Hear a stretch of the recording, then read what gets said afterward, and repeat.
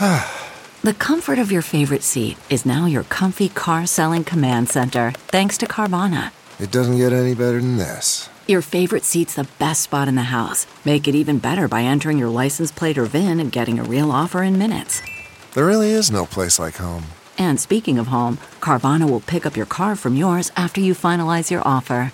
Visit Carvana.com or download the app and sell your car from your comfy place. This is Merriam-Webster's Word of the Day podcast for Friday, May 13th. Brought to you by the new Merriam-Webster's Advanced Learners English Dictionary, designed for students and teachers of English as a second language.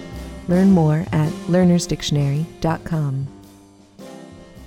The word of the day for May 13th is tin-pot, spelled as two hyphenated words, Tin-Pot.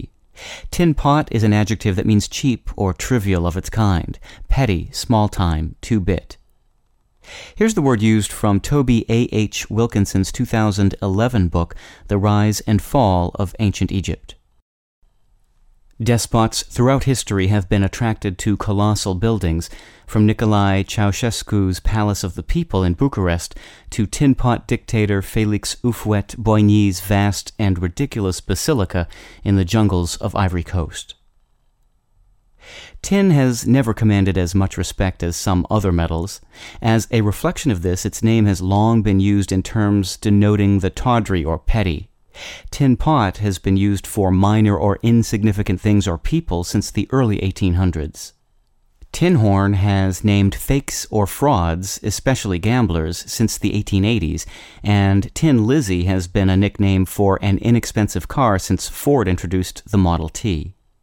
Another example is tin pan, as in Tin Pan Alley, which referred to the tinny sound of pianos pounded furiously by musicians plugging tunes to producers. I'm Peter Sokolowski with your Word of the Day. Visit the all-new learnersdictionary.com, the ultimate online home for teachers and learners of English. A free online dictionary, audio pronunciations, custom study lists, and interactive exercises are available now at learnersdictionary.com.